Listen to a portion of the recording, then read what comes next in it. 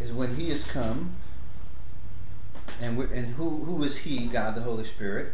He will convict the world of guilt in regard to sin and righteousness and judgment. So when it says of guilt, because the world is guilty with regard to this particular sin. What sin is that? And the sin is the rejection of Christ, as we shall find out in verse 9. In regard to sin, because men do not believe in me. In regard to righteousness, because I am going to the Father, where you can see me no longer. And in regard to judgment, because the prince of this world now stands condemned. We talked about this last week in good detail. Then we're just going to move to Genesis 6:3. And Genesis 6:3 says, even in the Old Testament, the Holy Spirit had a ministry to lost man. And we know lost man because lost man, many were lost in the flood, unsaved man. But the Holy Spirit had a ministry to them. And it says, my spirit will not always strive with man, for in that he is flesh, his days shall be 120 years. We read that, and we knew that it was 120 years before the flood. Well, that is to say God had given them grace before judgment. And that's always nice to have, grace before judgment. And there we have God, the Holy Spirit, is trying to work, convict men, even then turning them to Christ. That's common. Common grace means it's common to everybody. It happens in every case. And we know if it happens to people who are unbelievers and people who do not get saved, then we can also say, we can add to this, that God the Holy Spirit goes after people whose sins have been paid, but yet they have not come to believe in Christ. Their sins are atoned for, but they have not believed in Christ. Well, look at Acts chapter 7:51. There's a couple, and I would say these are negative scriptures. Negative in the sense that we can derive from them what we're saying here. We can derive the truth of what we're saying. Acts chapter 7 and verse 51. Let's read it. I'm reading from the NIV. Interesting things tonight. Interesting. You'll see. Okay, Acts 7:51. Stephen is was about to be stoned. He was about to be executed, killed. And this is, and if you go back and look at the context, you'll find that he gives quite a discourse on the Old Testament, which is really nice for us to note. He gives a nice summation. And this is to say that Stephen knew doctrine. He was not an ignorant person, somebody who just, did not understand the things of God. No, Stephen knew his Bible. And if you can go back and look at all the things that he mentions here, and he doesn't have a Bible to whip out and try to go to the scriptures. He just recounts all of this right off the top of his head, And I really want you to look at that about Stephen just as an example. Verse 51, he says to them, you stiff-necked people with uncircumcised hearts and ears. And what does he mean? He's really saying that these people are stubborn.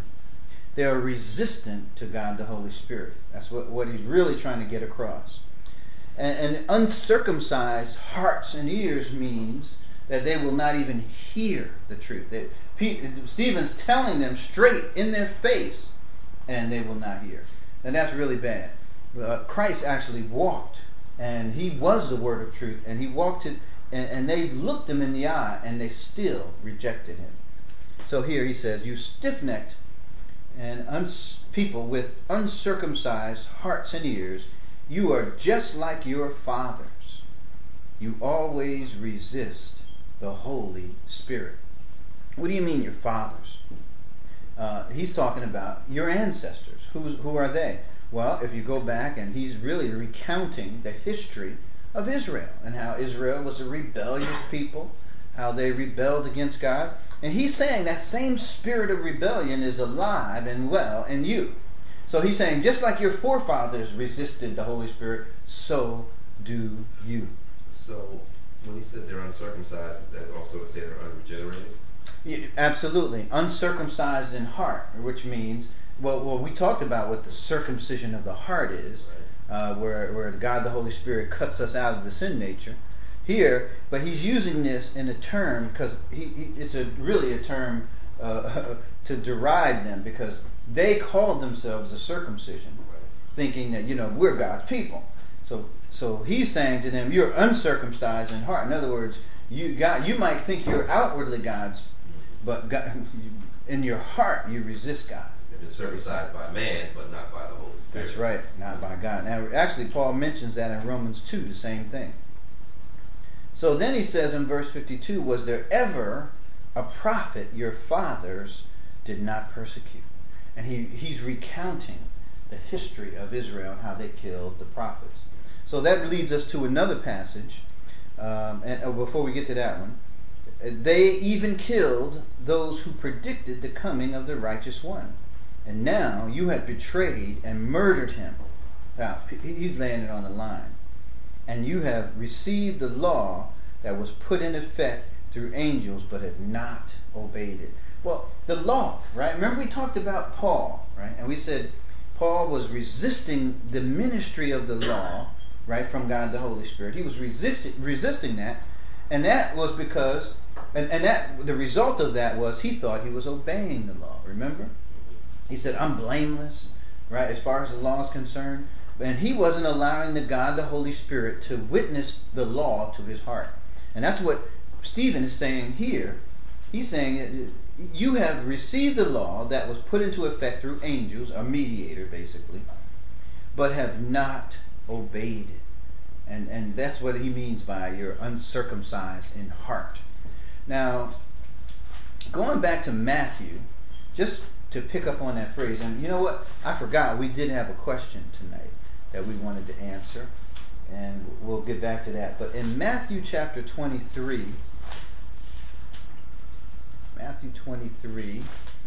we'll just cover these verses really quick, and then we have another point to make here.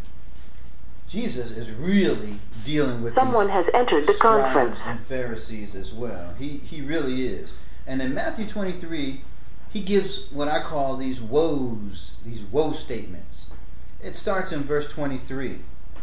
But I'm going to pick up, there are 7 woes in Matthew 23. I'm going to pick up at verse 29. Right?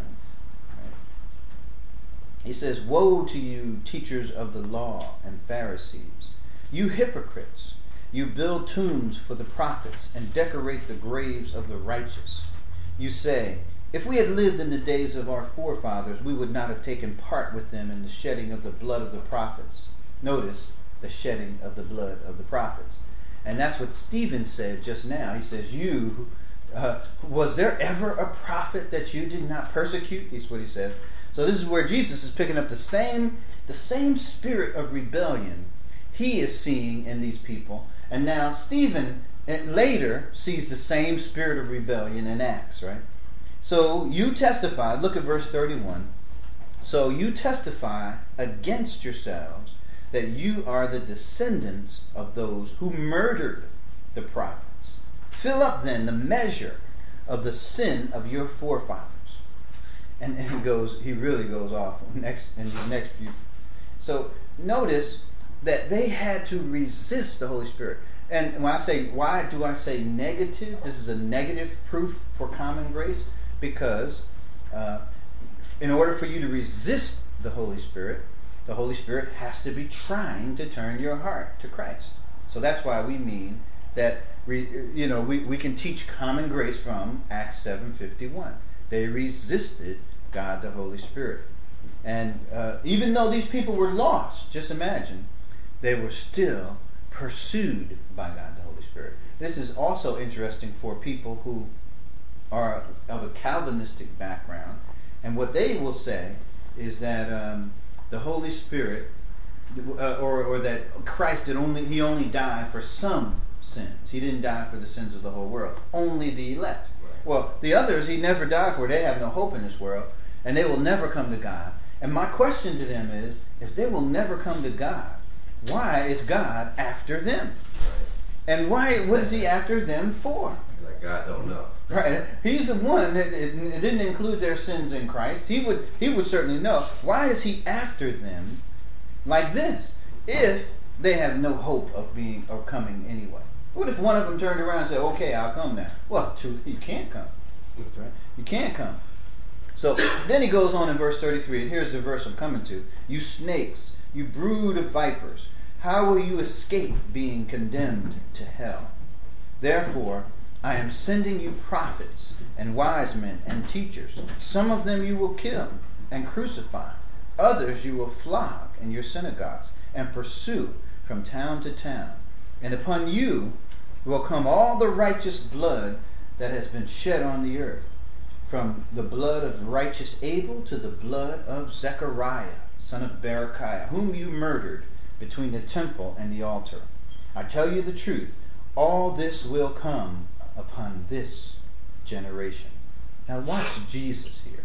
Jesus, these are recalcitrant people, stubborn people, people who really have no regard for God at all. Remember, they cursed Jesus to his face, called him a demon-possessed man, said he had a devil, said he was crazy, basically. And Jesus is saying to them, this is his attitude, he says, Jerusalem, Jerusalem, you who kill the prophets and stone those who are sent to you. How often I have longed to gather your children together as a hen gathers her chicks under her wings. But you were not willing. See, notice, you were not willing. I was longing to gather you and to caress you just like a hen would her chicks. But you, who's the problem here? It's not that God is not going after them. It's that you, it says, are not willing.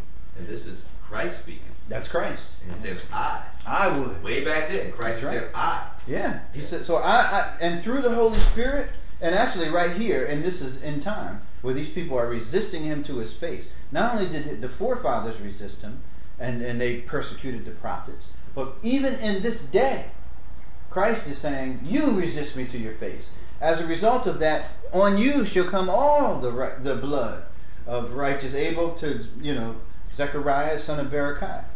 So then he says in verse, look, your house is left to you desolate.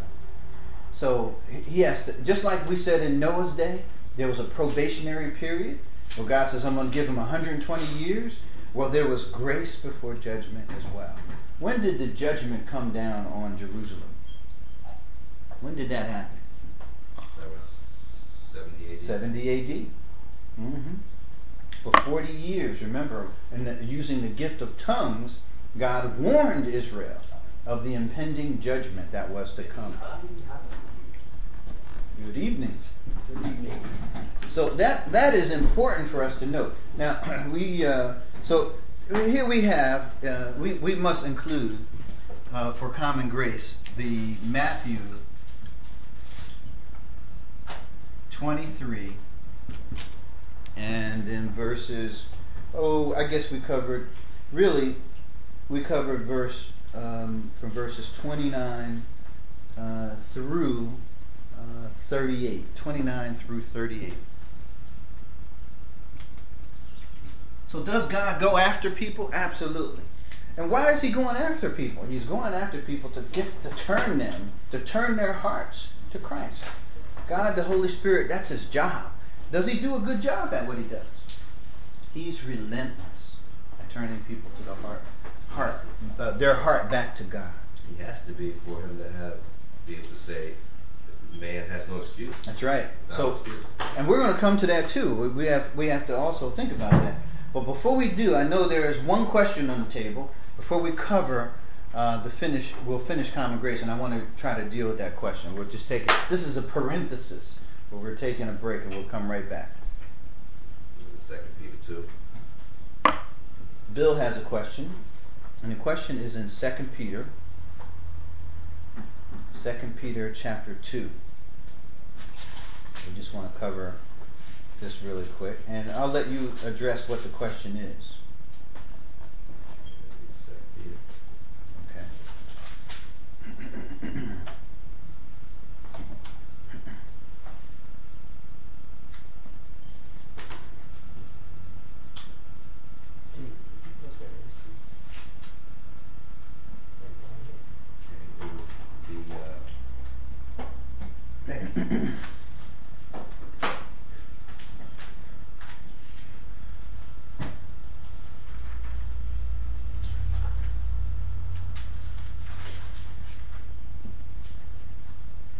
2 Peter chapter 2. Verse 20. 2 and verse 20. 2 Peter 2 and verse 20. It says, if they have escaped the corruption of the world by knowing our Lord and Savior, Jesus Christ, and are again entangled in it and overcome, they are worse off at the end than they were at the beginning. Is that the verse? Yes. 2 Peter 2 and 20. And what was the question about that? Were these people saved because they have escaped the defilement of the world by knowing the Lord Jesus Christ? Were they saved? Yeah. Well, and the answer to that is no. And here's why. Because, and we're going to look at the context, and the context is going to help us, answer this whole thing out, straight out, the context. And we always want to depend on the context. So who are these people? Who are they? And they heard the gospel. Heard the truth, refused it. Keep on refusing it. And because they've heard it, it's going to be worse for them in the end than it was when they first heard it. So, now how do you know that? Because we've gone over this over Okay. and over. Thank you. Over. We have covered this, but you know what we're going to do? We're going to make sure we nail it down so that it is, we're sure that these are unbelievers. And I've taught this from the standpoint of unbeliever reversionism. This is what we call this. Unbeliever reversionism. Well, who are these people? We could start in chapter 2, verse 1. And it says, but there were also false prophets among the people, just as there will be false teachers among you. Peter is talking about apostasy, but these apostates are those who are actually, they have positions in the church. And it says they will secretly introduce destructive heresies, even denying the sovereign Lord. Now, if they deny the sovereign Lord, are they believers? No. We're sure about that. Yeah. Any question? Can they be believers if they deny the sovereign Lord? No. Absolutely not. So we have confirmed that Peter is introducing a subject here about these false teachers. But go ahead. The sovereign Lord here is Christ. Christ, the Lord Jesus Christ. Yeah. He's the one who bought them, right? He paid for their sins. That's 2 Peter 2:1. He says they will secretly introduce destructive heresies, even denying the sovereign Lord who bought them. And what will happen to them? Bringing swift destruction on themselves.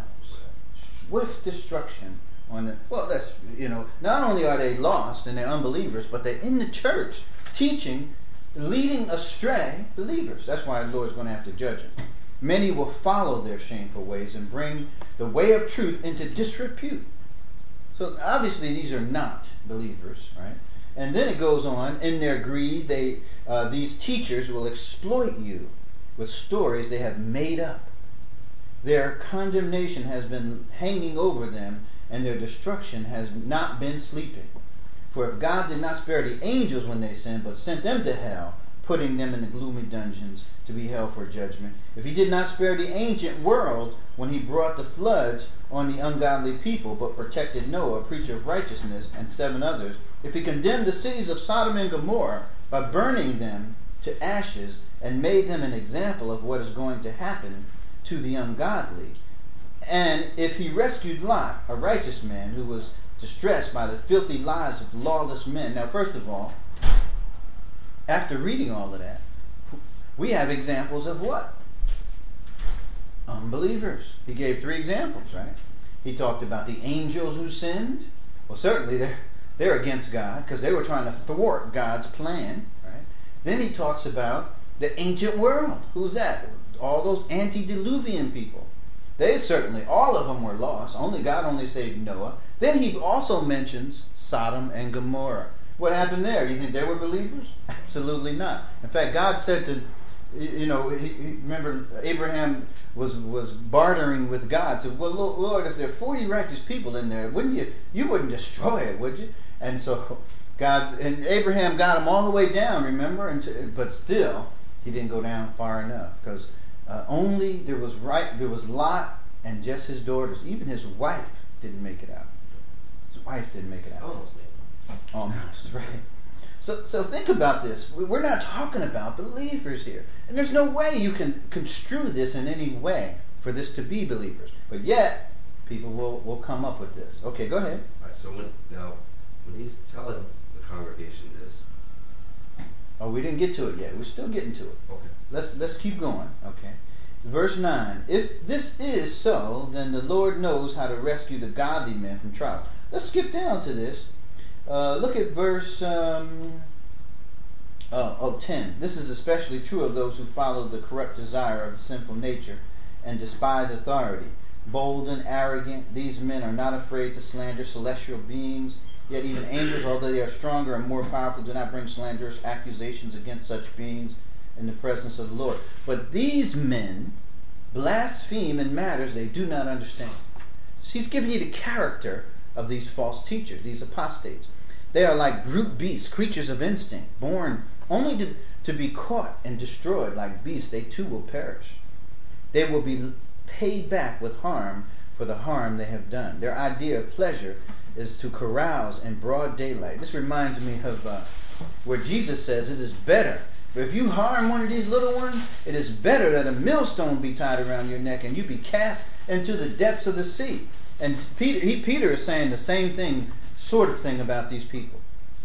They are blots and blemishes, revealing their pleasure while they feast with you. Their eyes, full of adultery, they never stop sinning. They seduce the unstable. They are experts in greed and a cursed brood. They have left the straight way and wandered off to follow the ways of Balaam, son of Beor, who loved the wages of wickedness. But he was rebuked for his wrongdoing by a donkey.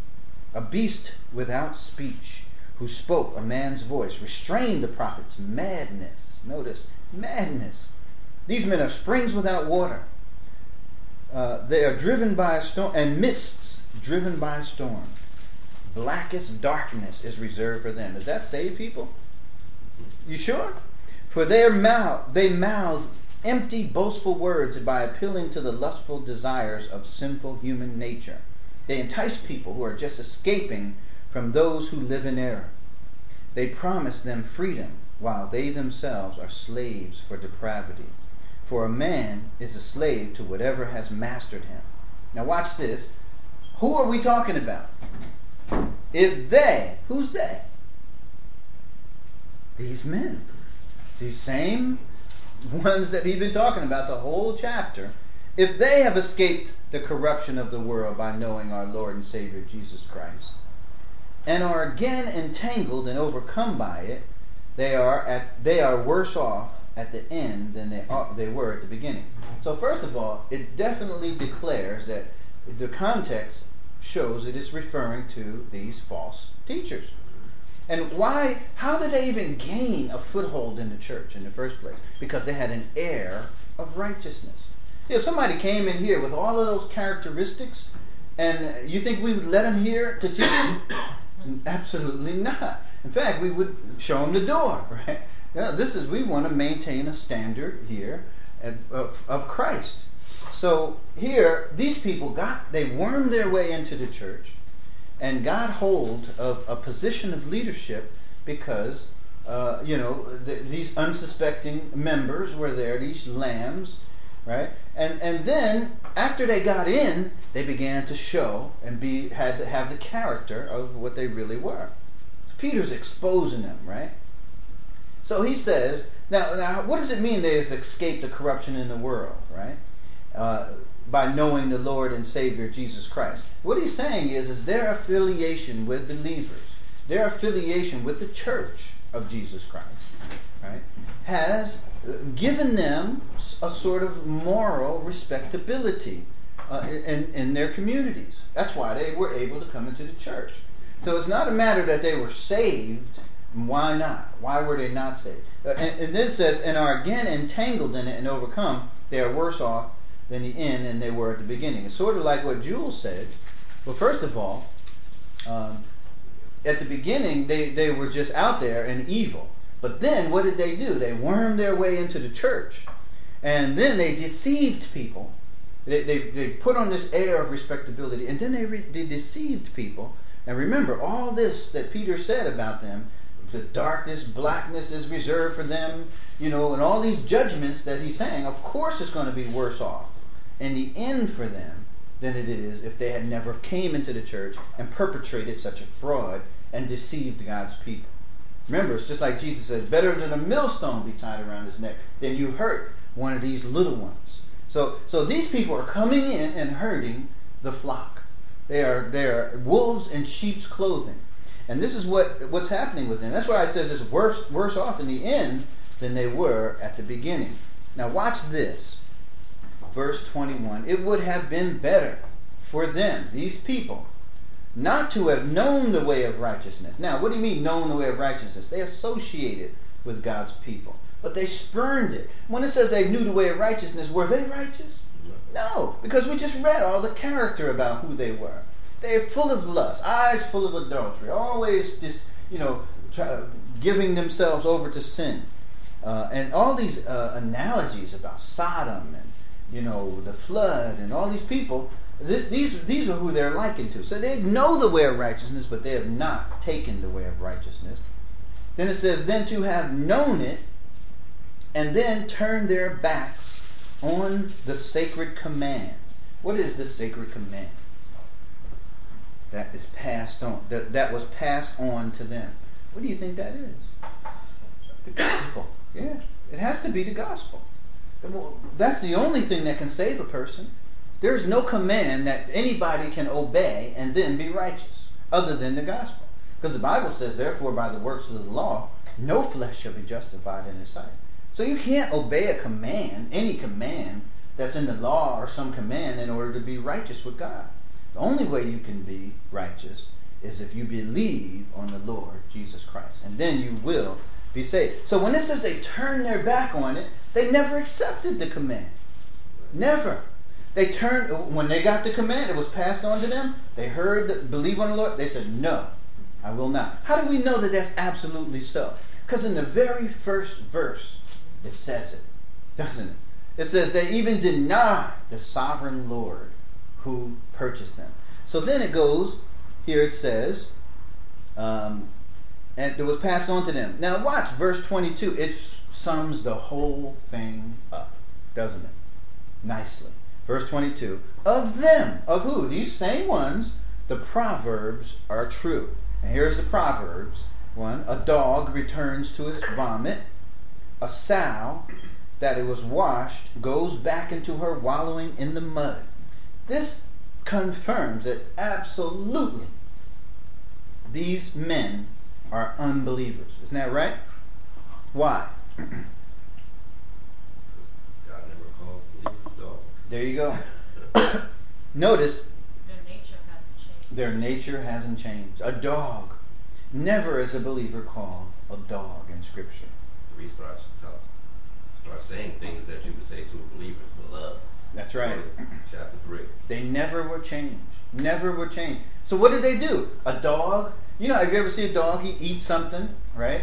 He spits it up, then he eats it again, and he spits it up, right? And why do they do that? And we won't go into that. But then, notice that a dog returns to its vomit. He regurgitates something, he eats it again. And this is what it's like. And then it says, a sow that is washed. Notice a sow. What's a sow? A pig. Is a believer ever likened to a pig in Scripture? No. Anywhere? Nowhere. So, unbelievers are, right? So, a sow is washed. Now, wait a minute. A sow is washed? It's all cleaned up? So that it can come into church, right? Be respectable. But what really is the nature of a sow? It's going to do what a sow does. And then what does the sow do? Goes back to her wallowing in the mire, in the mud. That confirms to me, beyond any reasonable doubt, that these people were certainly unbelievers. And what goes on here is, I call it unbeliever reversionism. Now, believers can revert back and do things that unbelievers would do. But when an unbeliever goes to reversionism, it's even worse. Because he never did believe in the Lord, but he has association. He has a history of knowing the way of righteousness. So now he's antagonistic even more toward the Word. You ever see believers can be reversionistic as well, where they can be in such under such a discipline.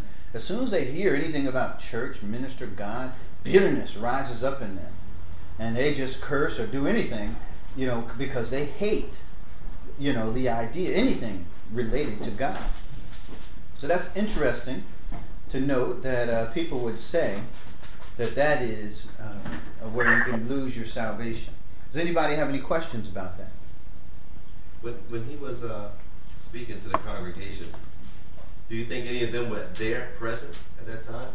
It's possible, but because he wasn't, this is a written letter, so he wrote this so that it would go and they would read it in the congregation. And I would imagine so, because it's a warning to the church, to let them know that this is the character of people. Just like John says, if you say you hate your brother, right, and how can you love God and hate your brother? You cannot. And he's giving that as a test to show that people can use to identify false teachers in the church. So I believe that this pretty much confirms that he was talking to believers. All the scriptures are written to believers, but information about unbelievers are certainly in the scriptures. Right? Okay. All right. So is there any other thoughts on this? You're going to get this question, trust me. You're going to be out there, somebody's going to, sure enough as you're alive, somebody's going to say, what about this verse? Well, you need to have some understanding about what the context is, and you need to be able to answer, with confidence what this is all about. If you have anybody who thinks that this verse is about believers, I'm surprised. I really am. I know it actually does say some things that might make people think that it's a believer. Hello? Thought we had. Did you have a question? No, not this time. I'm just listening. Oh, okay. All right. So what we're going to do is we're going to continue on where we were. Where we were is we were talking about common and efficacious grace. This is very important because here is the greatest thing God ever did. What is the greatest thing God ever did? Now that's debatable, I know, because some people will say, "Oh, He created everything." Well, if He didn't create everything, then how could anything have come about?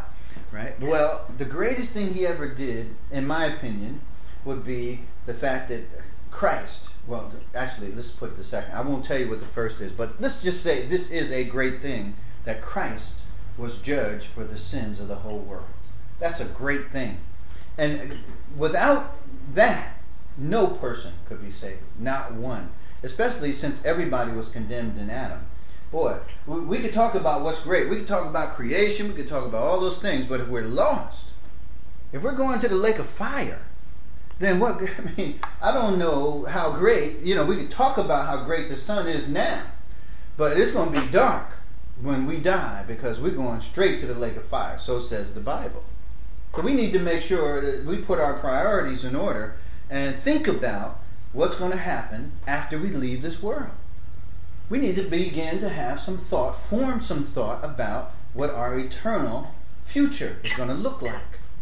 Okay? So how do we do that? Where do we begin? Well, first of all, God did this great event by judging our sins in Christ. Now, the fact that He did this great thing, and it took a lot for God to do this. And I like it where it says in Romans 8:32, where He says, He did not even spare His own Son, but He delivered Him over to judgment. In other words, this is not something easy for God. This is something that took a lot for God to do. He did not even spare. In other words, He did not even hold back. When he's saying, I would, if there was another way, I would have taken it. But He even went to the length of not even sparing or giving His Son a pass, but He judged Him for our sins. There are currently 4 participants in your conference. The following people are in the conference: Oh, I didn't mean to hit that. Hold on. Roster playback is complete. Okay. Hit the wrong key. Okay, so what was that? Hold on. Can everybody hear me?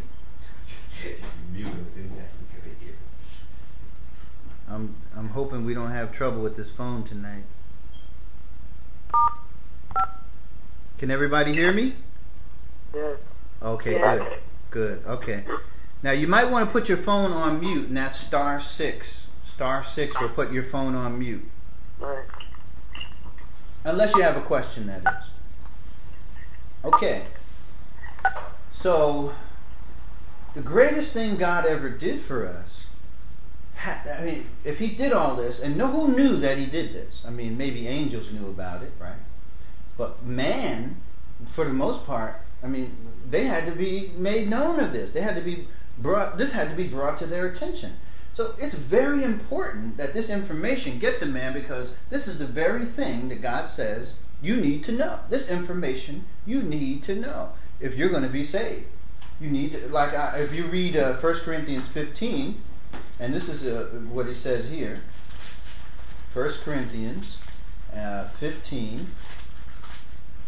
And look at verse 1. Now, brothers, I want to remind you of the gospel I preached to you, which you received, and on which you have taken your stand. By this gospel you are saved, if you hold firmly to the word I preached to you. Otherwise, you have believed in vain. For what I preached I passed on to you as of first importance, that Christ died for our sins, according to the Scriptures. This is important. First importance. That you ought to note this doctrine. Now, Paul is preaching it, but you know what? It's more than man's responsibility to get this message out. It's God's responsibility. If he didn't need man to judge their sins in Christ, did he? That was independent of man. But what Someone he did has entered the conference. was he judged our sins. All right, how you doing? He judged our sins in Christ, and without our help, without our permission. So he doesn't need us to complete such a momentous task. But what he did, now we have to turn the corner and say, does he need us to tell man about what he's done? Well, first, we know that it's important that he does tell man. That is what we talk about when we say common grace. God allows every person to know the great thing that he's done. I mean, the greatest thing he ever did, he has to tell man. Not only did he make it a condition for salvation that man know this, so he has to at least get this message out so that man has an opportunity to make a decision for or against Christ. That's logical. That's just a logical point to make. So how does he do it? We've already talked about how he does it. The Holy Spirit goes after men. He is relentless and trying to turn the heart of man to God, isn't he? So now, this information also, if we go to 1 Corinthians chapter 2 and verse 14, we've read this before. Let's read it again. 1 Corinthians chapter 2, verse 14. There's a problem that we just need to overcome. And it says, the man without the Spirit, or as the Greek would say, the psychikos man, and the soulish man, does not accept the things that come from the Spirit of God. For they are foolishness to him. He cannot understand them. They are spiritually discerned. Now this is 1 Corinthians 2 and 14. Now it's interesting because this is spiritual information, the fact that Christ died for our sins. Man, in the physical realm, really can't understand that. They'll talk about, well, he died on the cross. But they don't understand the fact that our sins, every sin you would ever commit, past, present, or future, was collected and poured out and imputed on Christ and judged. Now, for people to understand that, that means we got to have an omnipotent God, an omniscient God who knows all, and he can look into the future and he can see all the sins of all mankind so that he can put them on Christ and judge them. And this is a spiritual matter. Only God could possibly do this. Man, this is not even in the realm of any human possibility. So this is spiritual information. The fact that Christ died for our sins. Spiritual. How does man understand spiritual information when 1 Corinthians 2:14 says there's a limitation? And also we found in Romans 3 where it says no one seeks God. So man of his own would naturally not look to God for any help or spiritual information. He will naturally turn away from God. So we got a problem. The problem is man will turn away from God, and second, he has a limitation. 1 Corinthians 2:14, he cannot understand spiritual things that come from the Spirit of God. So man is really lost. But one thing we can know, and this is true of everybody here, is that we do in fact seek God, don't we? Men do seek God. I did. You did. Right? So what happened? Well, if these verses are in fact true, and men do seek God, then guess what we have to come to realize? That something happened. Something happened in these verses to intervene.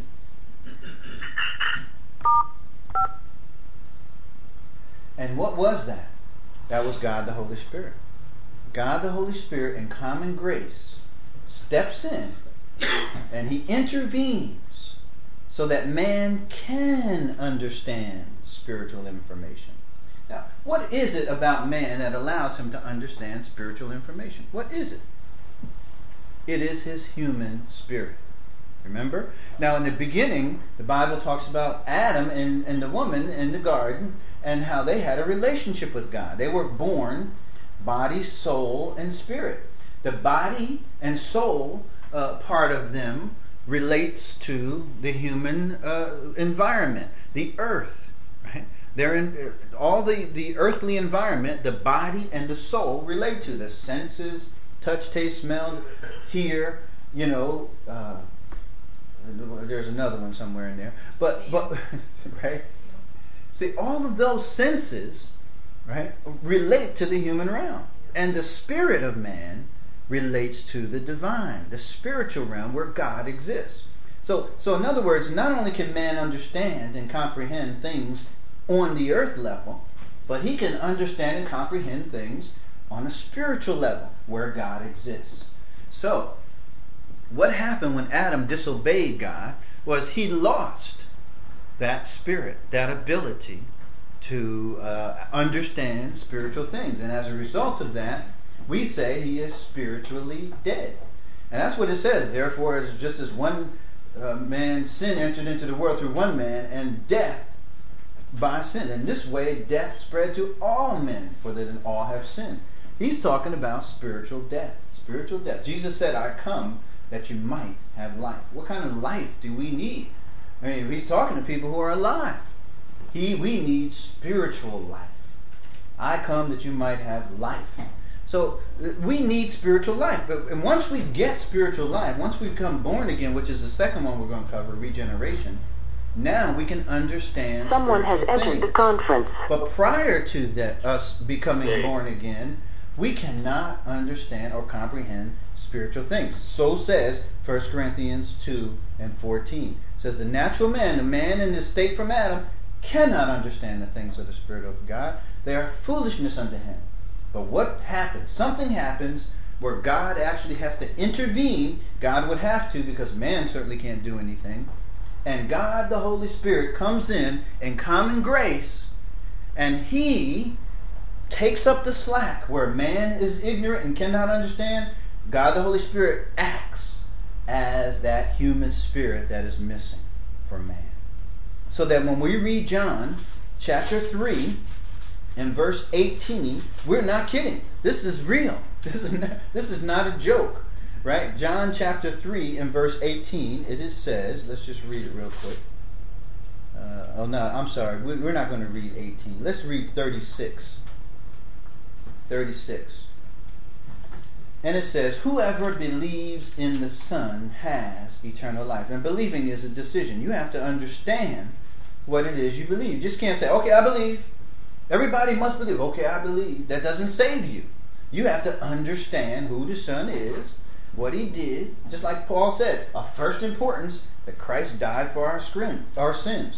But whoever rejects the Son, that means refuses, right, to obey the Son's command to believe in him, will not see life. Now, how can you reject something that you don't understand?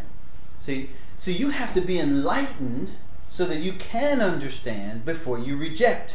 And that is what these men were. They were enlightened, and they said, no, I don't want that. No, and I refuse. They turn away from God. That is where it says, whoever rejects the Son will not see life, but God's wrath remains on him. Notice, even though they're enlightened to the point where they can make an informed decision, they are still under the wrath of God, aren't they? They're not saved because they know the way of salvation, but they turn away, just like we read in that other verse. They turn their backs on that holy commandment. They reject the Son. They will not see life, and God's wrath will remain on them. Well, that's clear. And you could also go back to John 3:18 and says the same thing, basically. 3:18, whoever believes in the Son is not condemned, but whoever does not believe, well, what do you mean did not believe? You mean he never knew? Yes, he knew, but he refused to believe in the Son. As simple as that. He stands condemned already. Why? Because he has not believed. Now, if it's because he has not believed, that means he has to have known. He's culpable. It's his fault. Why? Because he has not believed. Can't blame this on Adam. Adam is not an issue here, is it? Now, this person was born in sin, shapen in iniquity, all those scriptures everybody knows, right? Born spiritually dead, under the wrath of God, condemned, not for his sins, but because of what Adam did. But here, this man is condemned because what? Because he has not believed in the name of the only begotten Son of God. Now this brings another question. A question we have been exploring quite a bit. And that question is, what about those who can't believe? Who maybe they were too young. Maybe their mental capacity is less than able to comprehend the details of salvation. So what about people like that? Can they possibly be saved? Or how can they be saved? Because it says whoever believes in Christ is saved. They can't believe because they just don't have enough mental capacity to understand the gospel. What happens to them? Anybody? What if they don't understand? Let's say they're a child, maybe. To children? How do you do that? so Jewel is going to... I thought you were going to give me a scripture. For grace. Cautious grace. All right. So, Bill, you were going to say, to add to that? I was going to say this is where God omnipotence has to come into play. Grace. For he knows all the knowables. Okay. And if that person, let's say if it was a child, we can't say, I mean, we have some scripture for a child. We can go to where... Samuel, right? No. Or David's son. Yes. Right. So we can fall back on that, but does that really? Even though that's the one we've used, and it does answer that. Hey, we believe that all kids would probably be in heaven. They are innocent in the sense that, not innocent in that they're not sinners, but they have not had an opportunity to believe, like David's baby, right? Now, obviously, right? He couldn't have made it clear to David's baby, right? Well, see now, but then we'd be stretching it beyond what the Bible says. You're talking about making it clear to him here before he died. Okay. Yeah, gotcha. yeah. So he, in other words, people who are living, and the Bible says that if you believe in Christ, you'll have eternal life. But if you don't, then the wrath of God will remain on you. So what about these people who don't have an opportunity to believe? Young children, right, who don't understand the issues of the gospel. It's just above them. They can't really comprehend. Or people who are born mentally deficient, where they just do not have the capacity to even hold a conversation, let alone try to the complexities of the gospel. So what about those people? Are they saved? Can they be saved? What do you think the answer to that is? God knows the heart and knows what they would choose. So we project upon what if they had faculties, what they would have said. But that would kind of be subjective, because God could say, because he wants to save all, right? He said, I'm not willing that any should perish, and I'm going to make sure everybody can be saved. Here's a better answer that we could come up with. And that is that one thing we don't see, and we've already talked about this before. See, the only reason people can be lost is what? And this is really the only reason people are going to be lost. If they have refused the truth. Because they reject Christ. Right? Doesn't it say that?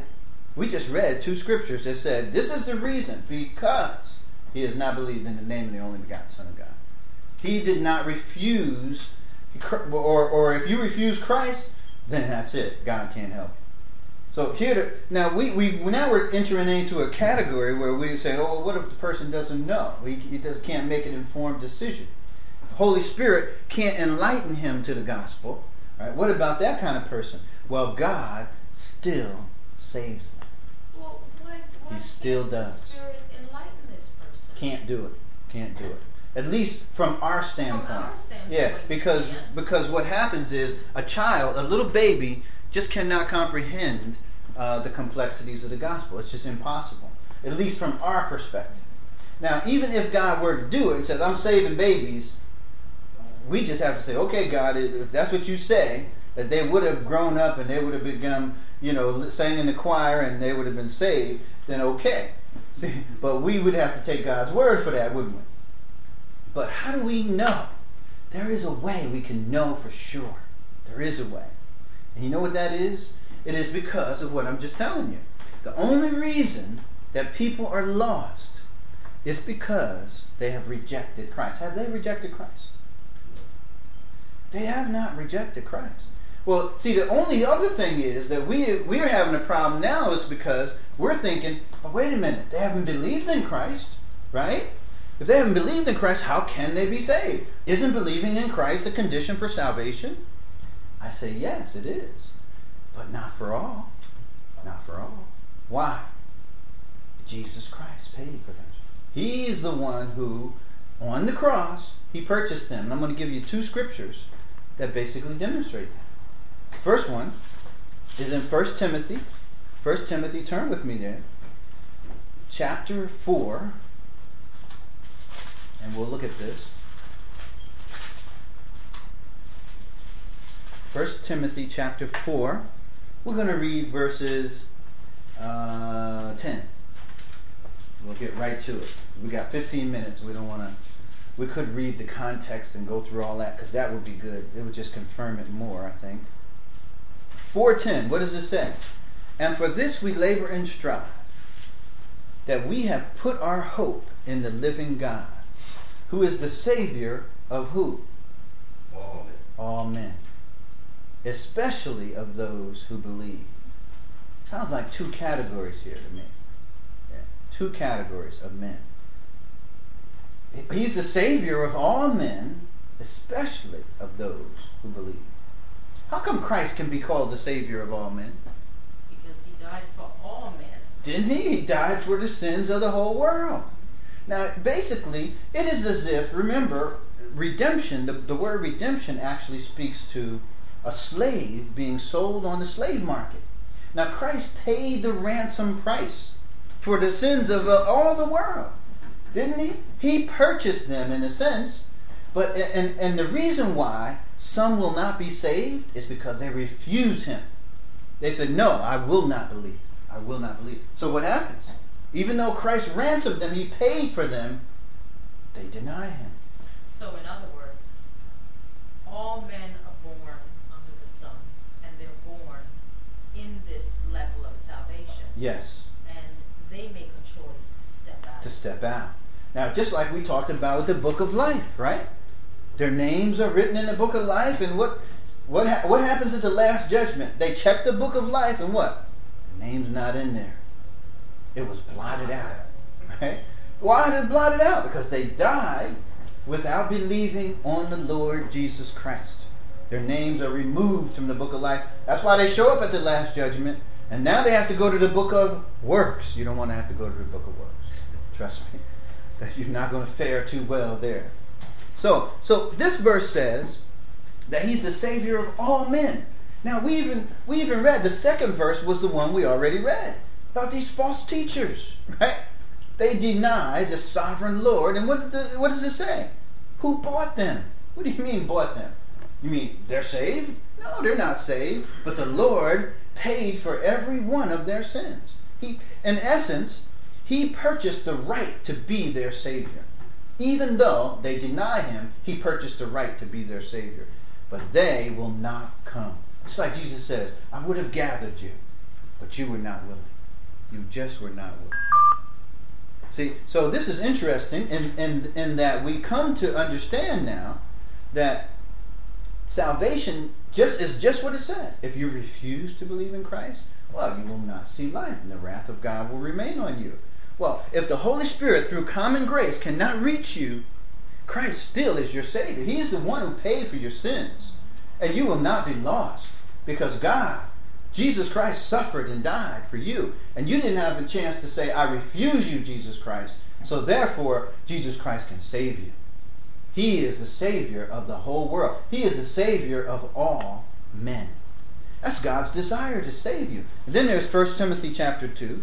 1 Timothy chapter 2, and we know what God's desire is. 2:4, it says, who wants all men to be saved.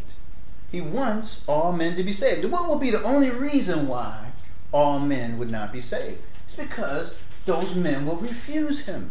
They will reject him. That'd be the only reason why all men cannot be saved.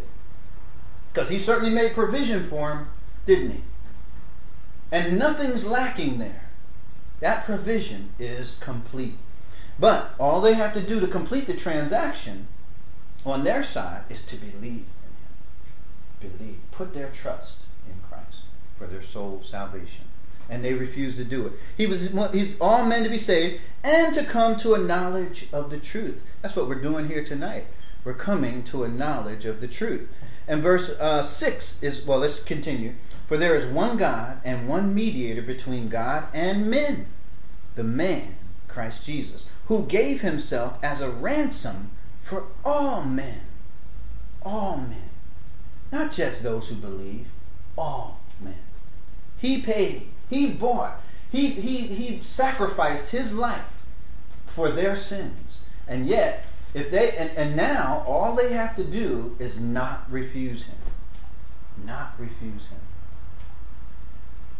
But now, is anybody going to get a free pass? No, because God the Holy Spirit says, the common grace says that he convicts the world of sin, of righteousness, and of judgment. The Holy Spirit's not going to miss you. Trust me. You will know.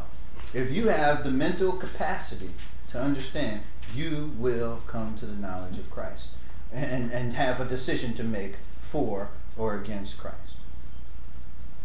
Most of us have nothing to say about that because we can't say, well, we didn't hear. I'm closing my ears because I don't want to hear. Well, then you've already made the decision not to hear. Right? You think closing your ears can stop God the Holy Spirit?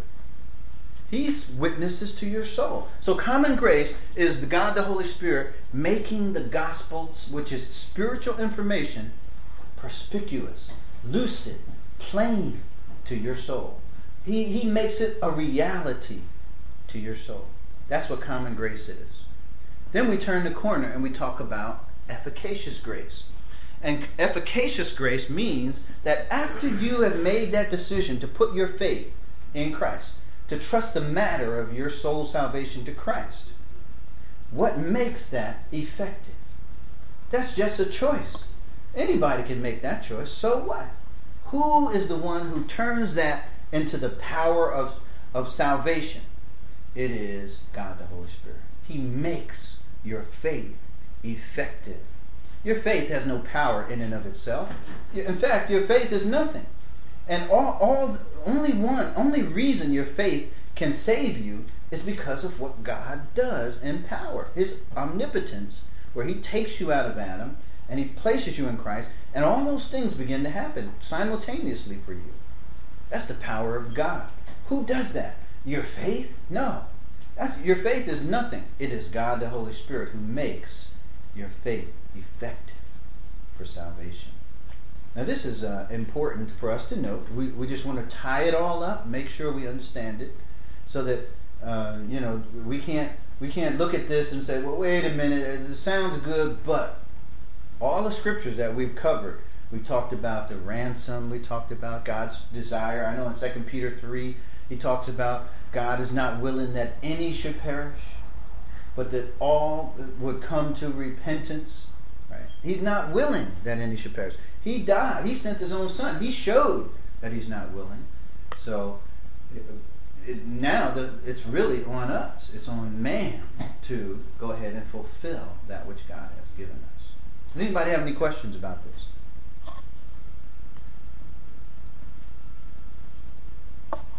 Good? All right. So, well, you couldn't hear if there's any questions over there. Oh, let's see. Yeah. So if there are questions, we want to be able to dig them out. Common and efficacious grace is going to lead us right into regeneration. Regeneration next week. But we still got a couple minutes left, and we're going to finish them on common and efficacious grace. So, and we already said before that with God doing the greatest thing, which is to sacrifice his son, his only son, for all of your sins, that needs to be, that information needs to get out. And that is God's business in getting it out. He goes to each person's heart. He has come to all of us. And the Holy Spirit has witnessed to your heart. How do you think you understand this information? Some people will say, well, I'm smart. I've got great grades in school, and everything the teacher threw at me, I just assimilated it. It was no problem. I got great grades, right? So people think that, and they say, well, okay, so that's how I understand the gospel. Man, it came to me, I understood it right away. Well, let me tell you how you understood the gospel. It was the aid of the Holy Spirit. Without that, you would have not, I don't care how smart you are, you never would have understood even a little bit of what the gospel is about. You'd have twisted it up and had it a system of works, which is what most of the world has done. And then once they've twisted it like that, they like what they've come up with. They like their plan of salvation more than they like God's plan of salvation.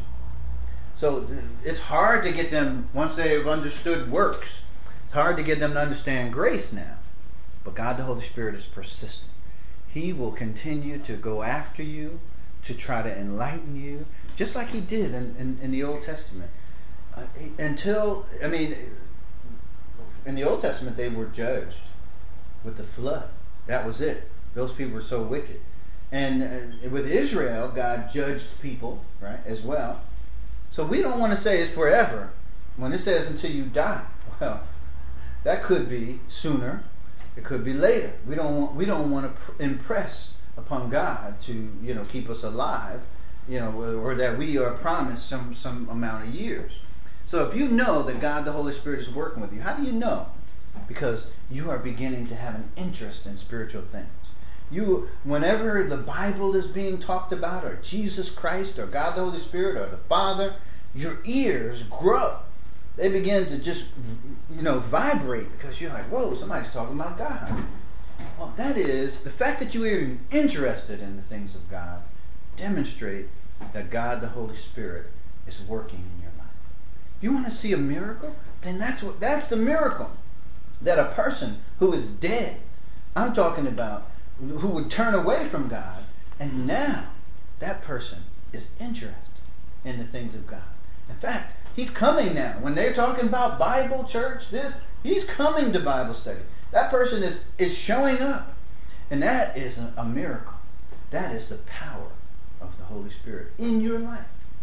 He's getting you prepared to believe on the Lord Jesus Christ. And that person who has those spiritual interests, man, to me it is the greatest thing to see them pursuing God and asking questions, being inquisitive, I'm sure you've all had experiences where you have looked at people and they were just cold, and all of a sudden now, they come alive.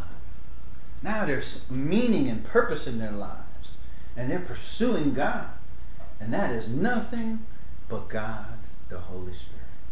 That's what it is. They have questions, they're eager, they're listening. That's God, the Holy Spirit, working in that person's heart. And everyone here can identify with it. You know why?